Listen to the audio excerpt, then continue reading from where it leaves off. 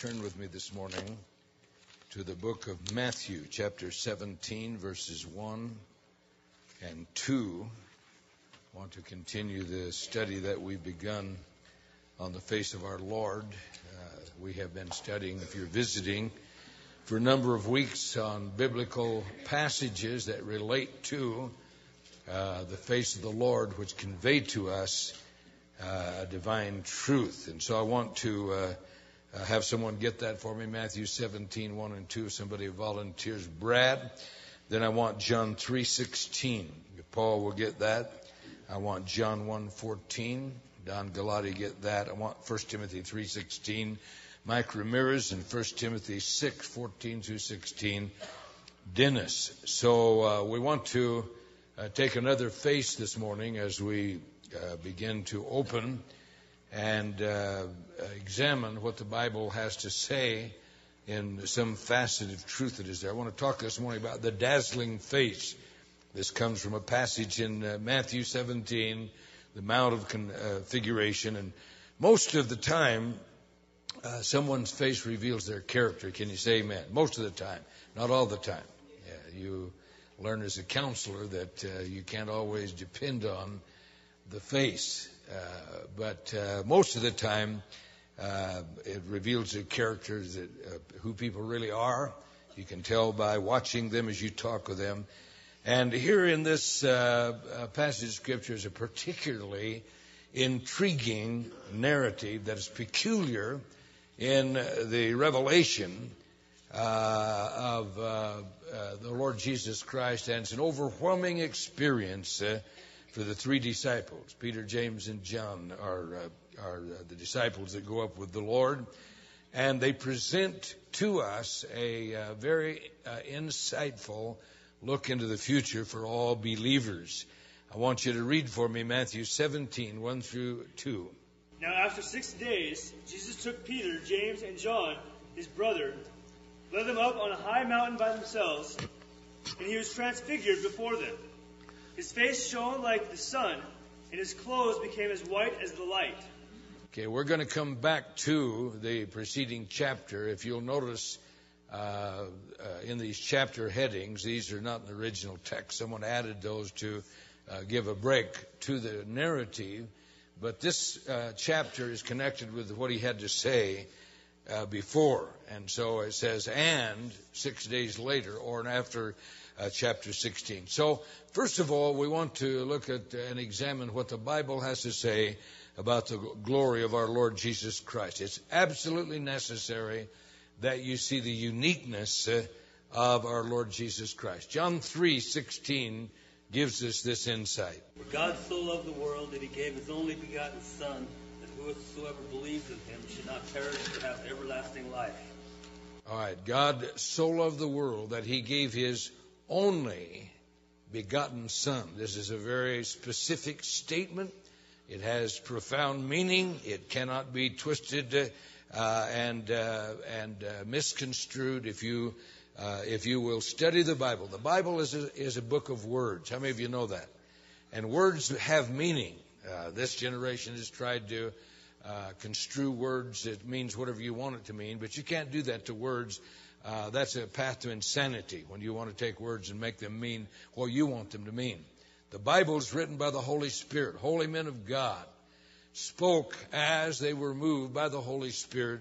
And if you are a genuine Bible student, you will study the Bible as a book of words for what those words actually mean. The French translate that God's unique Son. That means one of a kind. Unique means this is the only one of a kind. And so, first of all, we have to see that Jesus Christ is the unique or only one of a kind Son of God. John 1, verse 14. And the Word was made flesh and dwelt among us, and we beheld his glory.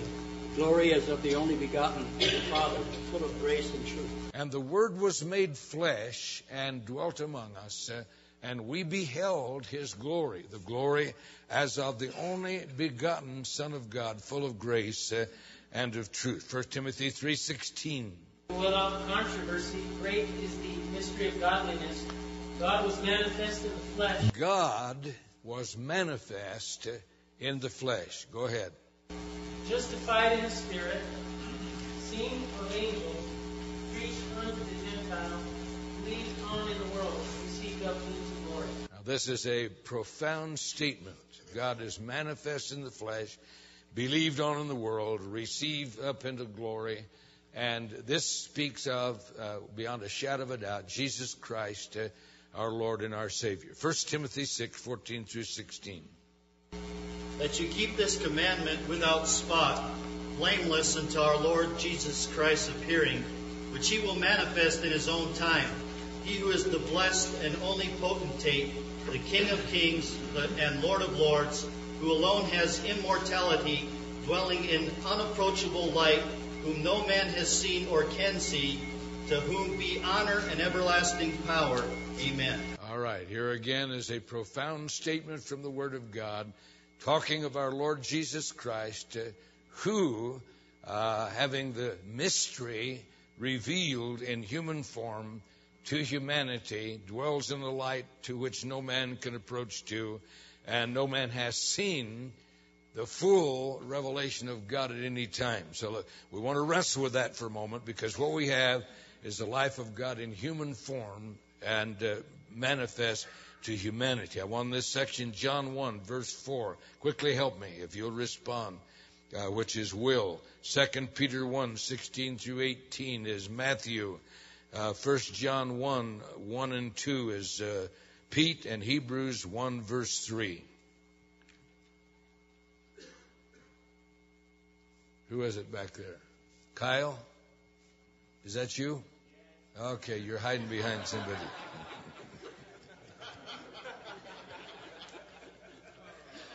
Hebrews 1, verse 3. Okay, so here's the life of God in human form. Now, I'm building a base and a foundation that we can understand the statement that Jesus has made and what is being involved here in the revelation of God. John chapter 1, verse 4. In him was life, and that life was the light of men. In him, that's Jesus Christ. Undoubtedly, this is who John's talking about. In the beginning was the Word was with God, the Word was God, and the same was in the beginning with God. All things were made by him, and nothing was made that was not made by him. In him was life, and that life was the light of men. 2 Peter 1, 16 through 18. We have now followed cunningly devised fables when he made known unto the power the coming of our Lord Jesus Christ, who were eyewitnesses of his majesty. For he received from God the Father honor and glory, when there came such a voice to him from the excellent glory, This is my beloved Son, whom I am and will well. Whom in I am well pleased. In whom I am well pleased. Okay, so here's Peter. Peter's writing years later. He is writing concerning this event that we read about in Matthew 17, 1 through and 2. And he said, we're not talking about a fairy tale. We're not talking about fiction here. You know, a lot of the popular thing today is Christian fiction. We're not talking about fiction. He says, we are not following cunningly devised fables given for the entertainment. We were eyewitnesses of his glory. We were with him on the holy mountain. We saw this dazzling face. We saw this glistering. And as we saw that, we were eyewitnesses of his majesty.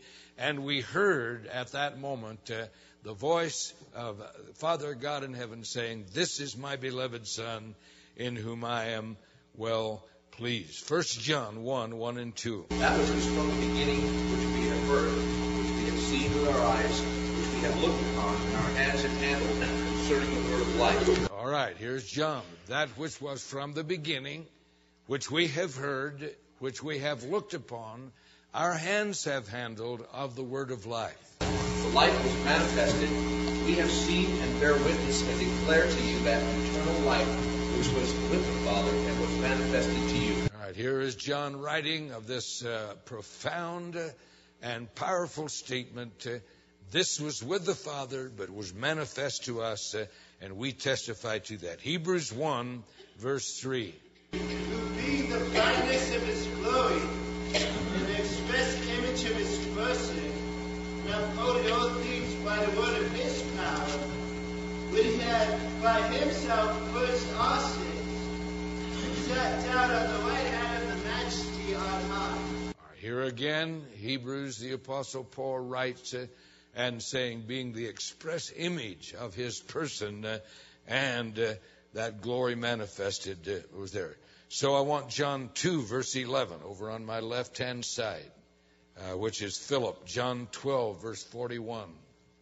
It's Chad. I want somebody to get for me Isaiah 6, 1 through 6 is Mark, and I want Acts 22, verse 8, which is Jeremiah. So Jesus Christ is God in human form. This is the great mystery, 1 Timothy 3:16. Great is the mystery of godliness. God was manifest in the flesh, seen of angels, ascended up into glory. And he begins to talk about this. And so here is God manifest in human form. And this is a declaration of Scripture. Have to lay this foundation so we can understand what is meant by or what's involved in Matthew 17, 1 and 2. John 2:11. This beginning of signs Jesus did in Cana of Galilee, and manifested his glory, and believed in him. All right, here's the wonderful miracle. It's the first miracle of the Lord Jesus. It's the wedding in Cana of Galilee when he turned the water into wine at the feast and the first wedding that was there. John 12, verse 41.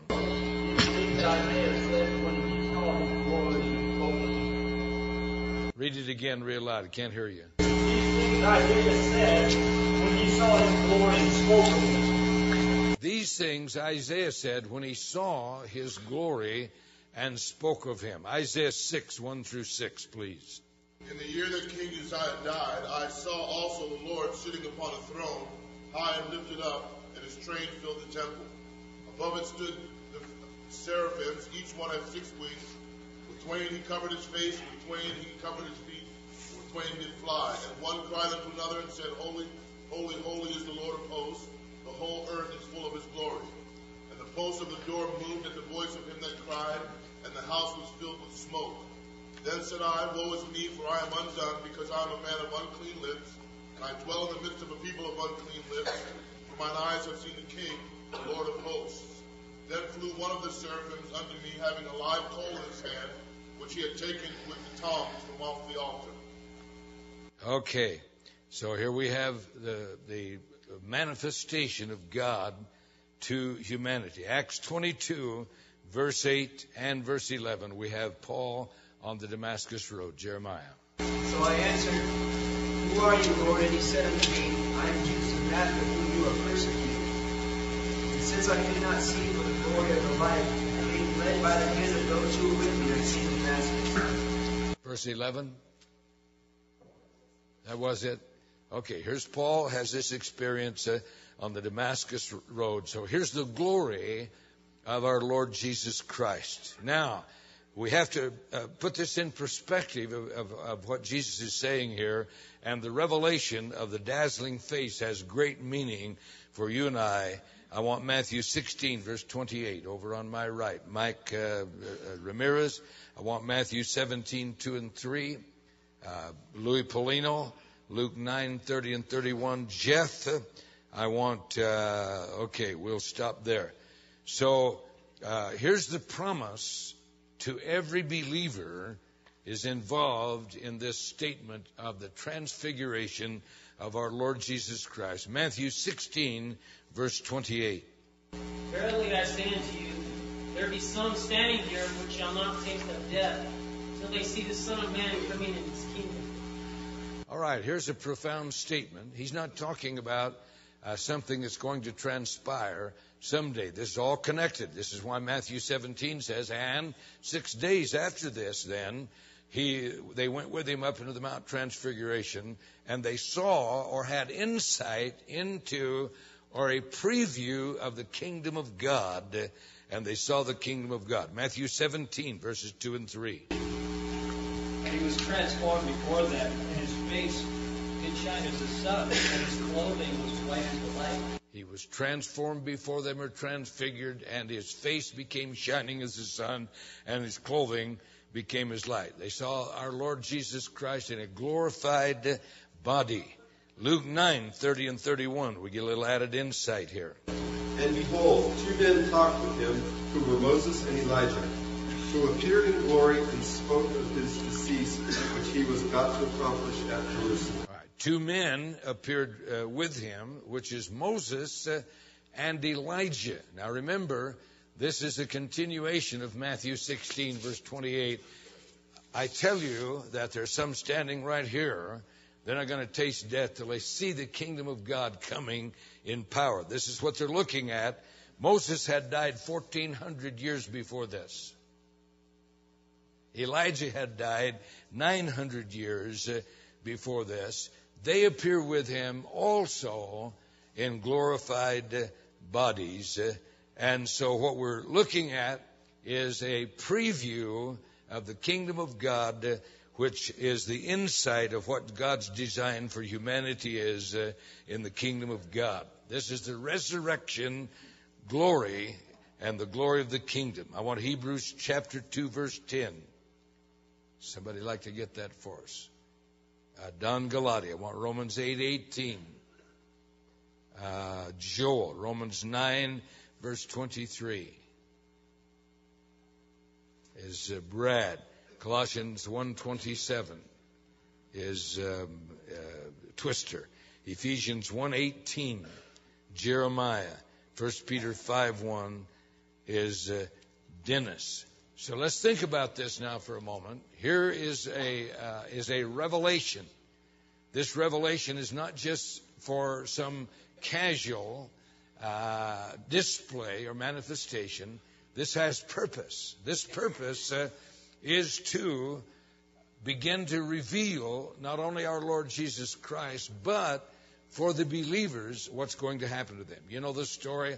The minute this happens, Peter gets excited. He says, this is wonderful. Let's make a tabernacle here. Let's make one tabernacle for the Lord Jesus. We're going to make one for Moses and one for Elijah. And immediately a voice comes from heaven and says, this is my beloved Son. I want you to hear him. Puts the spotlight back upon and that he's not into building tabernacles or temples for that this is the purpose of God. His face is glistering, and they see him in glory in the kingdom, in resurrection glory. Hebrews 2, verse 10. For it became him for whom are all things and by whom are all things, bringing many sons unto glory, to make the captain of their salvation perfect through sufferings. Bringing many sons into glory. See, the kingdom of God is not a little cruise where we have fellowship together and everything's going to be it's going to neat. I see so much. I'm reading articles. I read a lot. This makes you absolutely enrages you. What's presented as Christianity today is that there's a little club, you know. It's everybody's together. I'm okay. You're okay. And we're talking about God's glorious and wonderful plan for humanity being reclaimed from the devil. Can you say amen? From the horrible fall of sin, humanity at its very best state is a pile of manure. Amen. And his own ability, his own personality. But God has a glorious purpose for man, and he says it became him in bringing many sons into glory. This is where we're headed with the kingdom of God. Romans 8:18. For I consider that the sufferings of this present time are worthy to be compared with the glory revealed in us. The sufferings of this present time are not worthy to be compared to the glory that shall be revealed in us. Thank God. Are you still with me this morning? We're not talking about a little bit of religion. We're going to go up there. We're going to sit down. We're talking about a glorious, incomprehensible future that God has planned as he has reclaimed humanity from what the devil's work was in destruction, and he brings man back to his destiny. This is why in Romans 3:23 says, all have sinned and come short of the glory of God. It has that word means it's the picture of an archer that fires an arrow, but it falls short. Sin that has entered the human race, and God's purpose or his target for man has not been achieved, but redemption is to bring mankind back to that glory, fallen short of the glory of God. What is the glory of God? It's that purpose and plan of creation that God has for all of humanity. That's pretty exciting. I don't know about you. That's pretty exciting. Okay. Romans 9:23. Is that he might make known the riches of his glory on the vessels of mercy which he had prepared beforehand for glory. And he might make known the riches of his glories. Okay, back to the Mount of Transfiguration. Are you still with me now? You're following. Back to the Mount of Transfiguration. Here we find the Lord Jesus revealed in kingdom glory. Here is God in human form, and we see his glory, but with him are two human beings, Moses and Elijah, who now give us an insight into God's glory in resurrection power as this glory is prepared for humanity. Colossians 1:27. To whom God would make known what is his riches of the glory of his mystery among the Gentiles, which is Christ in you, the hope of glory. To whom God would make known what is the glory of this mystery among the Gentiles, which is Christ in you, the hope of glory. Now, we're talking about profound and glorious things, and Christianity is not meant to be a little religious club where we gather together, do religious things, and speak religious cliche. It is a path to destiny. Can you thank God for that? It's wonderful when we are transformed. No longer these bodies are in their sin-fallen state, but they're in their glorified state in the resurrection with Jesus Christ. Ephesians 1:18.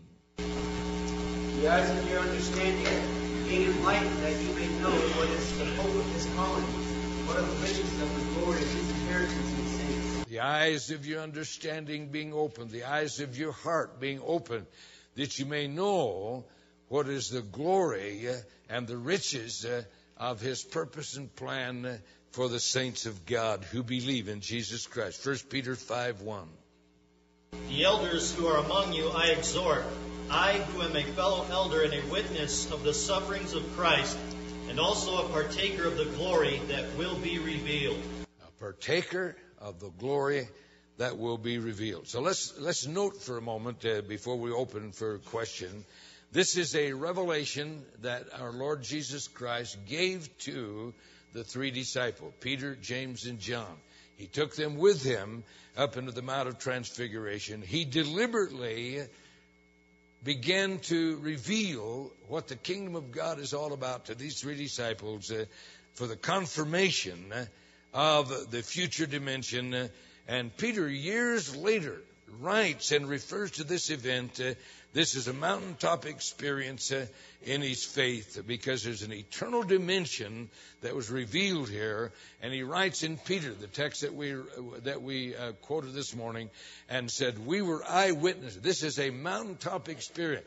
This is one of the defining moments in his experience. And he refers back years later to this wonderful event when this revelation is given to him of kingdom promise of glorified humanity in the resurrection of our Lord Jesus Christ. Okay, let's open it up and see whether we've trod on holy ground this morning or whether you're still asleep. Have any question or comment? Bear. I was reading a magazine article about the Ivy League colleges of Harvard, Princeton, Yale, and others. And they're just discovering now that there's one category of people that they haven't admitted in their colleges. It's the low-income people, $40,000, $50,000 and below. And because most of the kids that go there are either really rich or they're alumni, sons and daughters. And we have to think about the kingdom of God. which is just the reverse. You know, God's reached out to the refuse of the world and the people that are broken and brought them in. And yet we've got something that no Ivy League college diplomas can touch. We look forward to being with God forever and resurrection bodies and the presence of the glory of God, and nothing on earth can offer. It just seemed a topsy-turvy thing, just the reverse of what the world does to elevate. It despises those who don't have power, money, talent. If you're just a common slob like most of us here in this place, then you don't stand a chance, right? Your moment of glory probably is your mug shot in the county jail. But the promise of God is a wonderful transformation of human personality back to the original purpose of God in creation. He created humanity for a glorious, glorious eternity, and sin has derailed that. But God, who is involved in redemption, that's what redemption is to reclaim that back for every human being who will believe in Jesus Christ. And so sometimes we in America lose the total feeling of that, because there's very few people here in this building ever been hungry in their life, have not had the necessities of life. But if you lived in a third world country and this promise is brought to you and you begin to understand it, what a glorious, glorious thing that God cares about you and has a plan for your life, a glorious future in kingdom glory. Someone else, good comment. Mark Sanderlin. It's about the old gospel that came out of the slave time frame. These people had absolutely nothing but oppression, and so when they got to church on Sunday, I mean, they had a time. They weren't just dancing and playing games. They were excited. They were totally looking forward, for that chariot to drop down and pick them up. They meant business, and so the powerful thing is when you think on these things. The Bible says, think on these things, and so when this kind of stuff consumes your mind, it just transforms how you live your life now. Totally changes your reference point. So this is why the profound impact was made in the slaves, and that whole culture is because this is the only thing they had for hope. Nothing in this world gave them any hope, but church gave them, and the gospel gave them a tremendous hope for dignity, gave them hope for the future, and made them somebody. While they were in church, they were somebody. Can you say amen? Society may have shoved them aside, but it made them somebody. Is it Carol? Before I was saved, I looked at creation and enjoyed it, but I was an atheist, didn't believe in anything. And when I got saved and began to read the Bible and the majesty of Christ and His glory, it astonished me that we're serving a humble God. He could have written His name in the stars. He could have forced people to serve Him. But we have just a little earnest of things to come. We have small little snippets of His glory. And He is still extending His hand to people all over the world. Yet He is a very humble God. He wants us to be the same. And yet He has great, magnificent things for us. It astounds me. This is why all these scriptures about the glory that shall be revealed in us. This is a great promise. Okay, so let's talk about, this is the future, this is the promise, and so let's talk for a moment about the timing of this, and this is in the coming of our Lord Jesus Christ. Philippians 3, verse 20 and 21. Somebody in this section, help me quickly. Mark Sanderlin. 1 Peter 1, verse 7. Will. 1 Peter 4:13. Twister. 1 John 3, verse 2. Kyle, and Colossians 3, verse 4, Micah. So the timing of this. So You say, if this is who I am, what God has for me, why do I feel like this slob? Because the time is not yet. Amen. Wonderful to get saved. Glorious to be filled with the Holy Spirit. Can you say amen? But the time is not yet. It is the coming of the Lord Jesus Christ. Is when our day is coming. Can you say amen?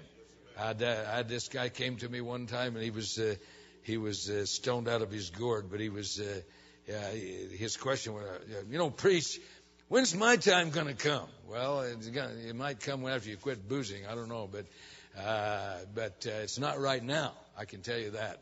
This promise is the promise, and this is why we look forward to the coming of our Lord Jesus Christ. Philippians 3:20 and 21. For our conversation is in heaven, from where also we look for the Savior, the Lord Jesus Christ, who shall change our vile body, that it may be fashioned like unto his glorious body, according to the working whereby he is able even to subdue all things unto himself. Okay, here's the promise of the Scripture and the coming of the Lord Jesus Christ, who will change our vile bodies into another total form. This is what the Transfiguration foretells for us. There's a great segment of the church today that is called Kingdom Now. And there's large mega churches, and their proposition is that we're going to take over the government. We're going to cause the kingdom to take place now. Well, it's your best state. You could be president or king. Your name approach to what we're talking about tonight. Can you say amen? And our hope is not taking over the government structures of this world, although all of us need to be involved in voting. We need to be involved in our communities. That's not what our hope is, because it's not going to happen. We may affect, and we can cause certain things to change. But what this is talking about far transcends, goes above that, over and above 1 billion miles. Can you say amen? As high as the heavens are above the earth, when Jesus comes, our vile bodies are going to be changed like his glorious body. 1 Peter 1, verse 7. These have come so that your faith, of greater worth than gold, which perishes even though refined by fire, may be proven genuine and may result in him who love. Is that 1 Peter 1, 7? In praise, glory, and honor when Jesus Christ is revealed. Read it again. These have come so that your faith, of greater worth than gold, which praise, glory, and honor when... One of the problems with our schools is they don't teach our kids to read. So, how about looking at this up here? That the trial of your faith, being much more precious than of gold that perishes, though it be tried with fire, might be found unto praise and honor and glory at the appearing of Jesus Christ. At the appearing of Jesus Christ, our faith, which is far more precious than gold, is going to appear what it really is. You know, this world's you're a believer in Jesus Christ, and they despise that. But this faith, the Bible says, is a valuable commodity. Maybe not demonstrated now, but when the Lord Jesus comes, then it's going to be demonstrated for the glorious commodity that it is. 1 Peter 4, verse 13. But rejoice to the extent that you partake of Christ's suffering, that when his glory is revealed, you may also be glad with exceeding joy. When his glory is revealed, this is what our hope is, then we will rejoice in that day with him. 1 John 3, verse 2. Beloved, now are we the sons of God, and it doesn't not yet appear what we shall be. But we know that when he shall appear, we shall be like him, we shall see him as he is. Beloved, it does not yet appear what we shall be. But when we see him, then we shall see him as he is, and this has tremendous impact and importance for you and I who are to be changed into that glory. Colossians 3, verse 4. When Christ, who is our life, appears, then you will also appear with him in glory. Then we shall appear with him in glory. This brings meaning now to the Mount of Transfiguration and Jesus' statement, you're going to see the kingdom of God come in power. They just saw a preview. This was not something that was permanent for them, but had an impact upon them. And they saw this because this is God's original purpose for man. I want Romans 3:23 over on our left-hand side. Everybody asleep over on the left. Pete Mitchell, Ephesians 1:17 and 18 again. Phil, 2 Corinthians 4:17 and 18. Gary Marsh, 2 Thessalonians 1:12. Is it Chad? Okay. If you want to read those for us. This is God's original purpose for man. Romans 3:23. Let's go back over that. This is what brings meaning to this statement of Romans 3:23. Read it aloud. For all have sinned and come short of the glory of God. All have sinned and come short of the glory of God. What is that all about? It's because this is God's original intent and purpose for man, this wonderful glory that he has created for mankind. Ephesians 1:17 and 18. That the God of our Lord Jesus Christ, the Father of glory, may give to you the spirit of wisdom and revelation and the knowledge of him, the eyes of your understanding being enlightened, that you may know what is the hope of his calling, for our riches and the glory of his inheritance.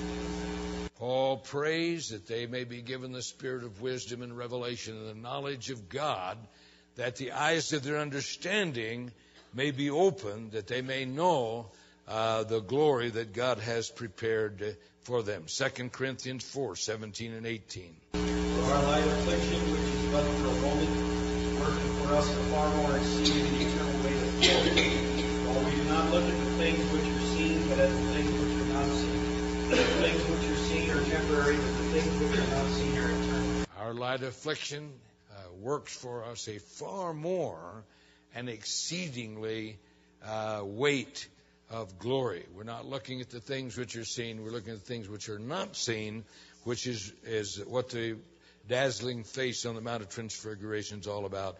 Finally, 2 Thessalonians 1, verse 12. That the name of our Lord Jesus Christ may be glorified in you and him, according to the grace of our God and the Lord Jesus Christ. All right, here's God's purpose for us. Adam Clark makes an interesting statement. He says the transfiguration scene, that's what we read about, Matthew 17:1 and 2, contains in miniature all the elements of the future kingdom in manifestation. This is what the Mount of Transfiguration is all about. And so looking now, let's begin to contemplate, and it's the Spirit of God that makes this a reality in our lives. Sometimes we get bogged down with the difficulties of life. We get disappointed. Those around us may fail. We are betrayed. We're discouraged. But it's looking at Jesus Christ and what is revealed in that, because as He is, we're going to be transformed in the coming of the Lord Jesus Christ, and it's by spiritual contemplation that we're vitally and eternally affected. It's not just another deity or a religious teacher or a guru. He's the Lord of glory. And when we begin to comprehend that and understand that this is what we're involved in, then it begins to change how we relate to Him, and it moves us to an eternal pursuit. There's two very interesting quotes that I want to read to you that has bearing, because this ought to have some kind of effect on you as you live in life. If this has no effect on you, then you're missing one of the most wonderful understandings of the grace of God in Christ. It says, this quote is a beggar who said to Hugh Price Hughes these words as he saw him go by. "O man, with the light of God in your face, can't you do something for the likes of me?" See, it ought to it ought to do something for your personality. Can you say amen? You know, you see people, sometimes they come to church, they look like death warmed over. Are you still with me? You know, pastors have a great insight. You look out over the congregation, you've got guys there perving on the chicks. You've got businessmen, and they're thinking about a deal they're going to close. You got people who are selling insurance. You got people who have a pyramid scheme, Amway. All this is working in congregations, right? Don't blink at me like I'm from outer space. This is all working, and but as far as worshiping Jesus Christ and the wonders of what He's given to us, it ought to make a mark on you, and it ought to transform. At least while you're in church, there ought to be something.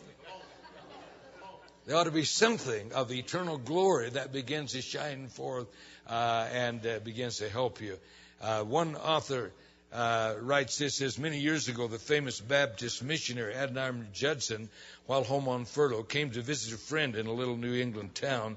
As he walked up the street, a small boy playing about the sidewalk caught sight of his glowing countenance. The little fellow was fascinated. He never forgot it. Long afterward, when that boy had become a great spiritual leader known to the world as Charles G. Trumbull, he wrote an article entitled, What a Boy Saw in the Face of Adoniram Judson. So at least in church, it ought to make some kind of imprint that transforms and changes your appearance because you have an understanding of that wonderful glory. You know, we're not just a religious club gathered together saying religious things. We're the saints of God. Can you say amen? Headed for glorious transformation in that kingdom. These bodies no longer are going to be these weak. They're no longer going to have all the frailties. They're no longer going to have all the shortcomings of human personality, but they're going to be transformed like as unto His glorious body in the glory that Jesus Christ has redeemed us for the original purpose that God created us for. Phil, may I? There's a contrasting statement when Paul said, I pray that your eyes would be enlightened to see God's glory. The contrasting statement Paul also made was that when they did not give God the glory He deserved and worship Him as God, their foolish hearts instead were darkened. And I see, it's interesting, in the most false religions and in the New Age religions, they're ascribing a glory to man outside of God. Whereas the Christian message is, there is no glory to man outside of God, and the only way we ever could have the glory He meant for us to have is through Jesus Christ. Yeah, Proverbs 29:18 says, without a vision, the people perish.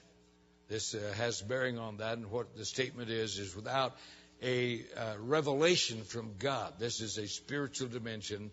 One translator says the people uncover themselves and run naked in the streets. Summer's coming. They're just getting ready to do that. And so you're going to see all the various stages of undress. Some of them come to church. But it ought not to be. Amen? It ought not to be. But mankind left to himself denigrates lower and lower and lower. And it's as we begin to be touched by God that God begins to bring that transformation inside that begins to manifest because we see the hope of His glory and His wonderful promise. Somebody else, Mark Sanderlin. Is that kingdom now? Is that just an extension of the Elijah company thing? Well, actually, it's number one. It's people who do not expect Jesus Christ to come. The coming is in them. In other words, they say the second coming is in us. That's the first diversion that they make. And there's many charismatic churches that have taken that pathway. They don't believe in the rapture. They don't believe in the second coming of the Lord Jesus Christ. They are people who have bought into the preterist doctrine that the prophecies were already fulfilled in 70 A.D. And so the kingdom is now something that's fulfilled in us as we begin to rise up, has tinges of the manifested sons of God, but it begins to denigrate into a political movement. We're going to take over and we're going to change society. The kingdom's going to be set up by us. That's a lie from hell. And it begins when you have no anticipation of the second coming of the Lord Jesus in the rapture. The rapture is what we're talking about because we're caught up to meet him in the air. And so there's a very huge, in Atlanta, Georgia, a black church there. Kingdom Now, his name is Long. He's one of the leaders of this. Earl Paulk, who had a large church in Atlanta. He also was a part of this. He's been somewhat discredited now because of immoral relationships, but he was into Kingdom Now.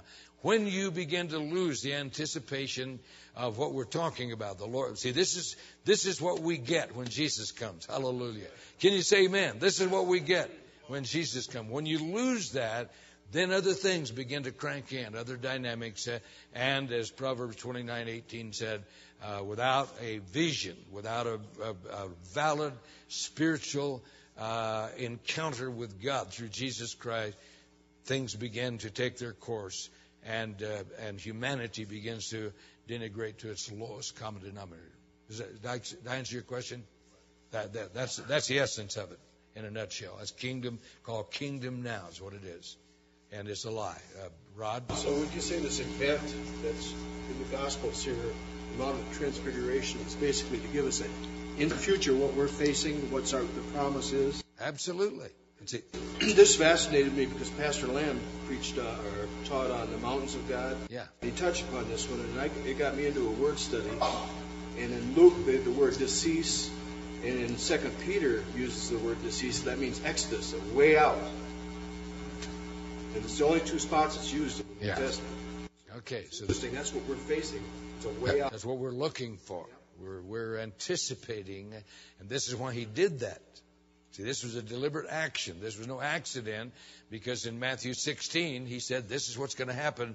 Some of you standing here, you're going to see the kingdom of God coming in power. That was Peter, James, and John. They had that revelation. There's a whole other study on the inner circle that's there. And is related to us because this is a insight or a preview or just a capsulization of what the kingdom of God is all going to be about, is the transformation of believers transformed by the power of God in their glorified body when Jesus comes. Carol? When I think of all this, I think of Job 7:17, and it says, "What is man that thou shouldest magnify him, and that thou shouldest set thine heart upon him?" It's most amazing. Yeah, what is man that you should magnify him? This is the mystery hidden from times past, but revealed in us, the Scripture says, and that involves Jesus Christ and the redemption or the reclaiming of God's purpose for mankind that He has ordained for us. And this is the original purpose which sin derailed, but Jesus Christ has brought back on track for those who believe. Somebody else, very good questions. Wayne. Pastor, concerning the future after we are transfigured. Okay, concerning the future after we're transfigured. Here we come. That we may not only be transfigured, but have the ability, according to the Lord's purposes, come back into this world with a physical body to interact with people and help them in various ways, similar to what I understand angels do today. Yeah, all that's involved in there is not clear to us, Wayne. But the Bible says that we will return with Him. He's going to rule and reign for 1,000 years, and we rule with Him. Yes. How we do that is not fully revealed, or who all's involved is not fully revealed. Isn't that clear? It's obvious there's going to be people on the earth, and it's obvious that Jesus Christ is going to rule from Jerusalem, and it's obvious that we're going to rule with Him because He said, they that overcome are going to sit down with me in my throne. So all that's involved there, we don't know. And even that's is not the conclusion. But we will be resurrected in a body, a resurrection body, and a glorious body. And this is going to transpire at the second coming of our Lord Jesus Christ. Good question, Wayne. Someone else. About time for about one or two more questions.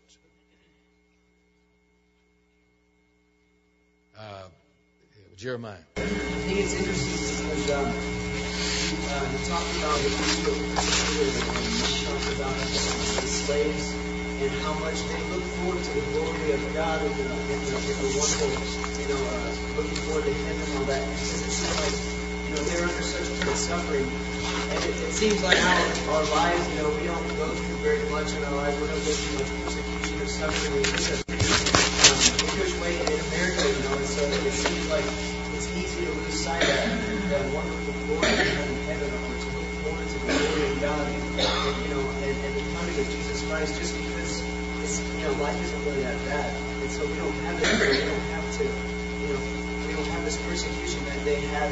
That's the only thing that's going to be able to look forward to, is the coming of Jesus Christ. Yeah, it's great. I'm not into suffering. I don't know about you, but that can be a detriment if you lose the vision of what really is involved in what God promises for us. Amen. So we're going to continue next week. Face of our Lord, the dazzling face. You got about 5 minutes. We start church.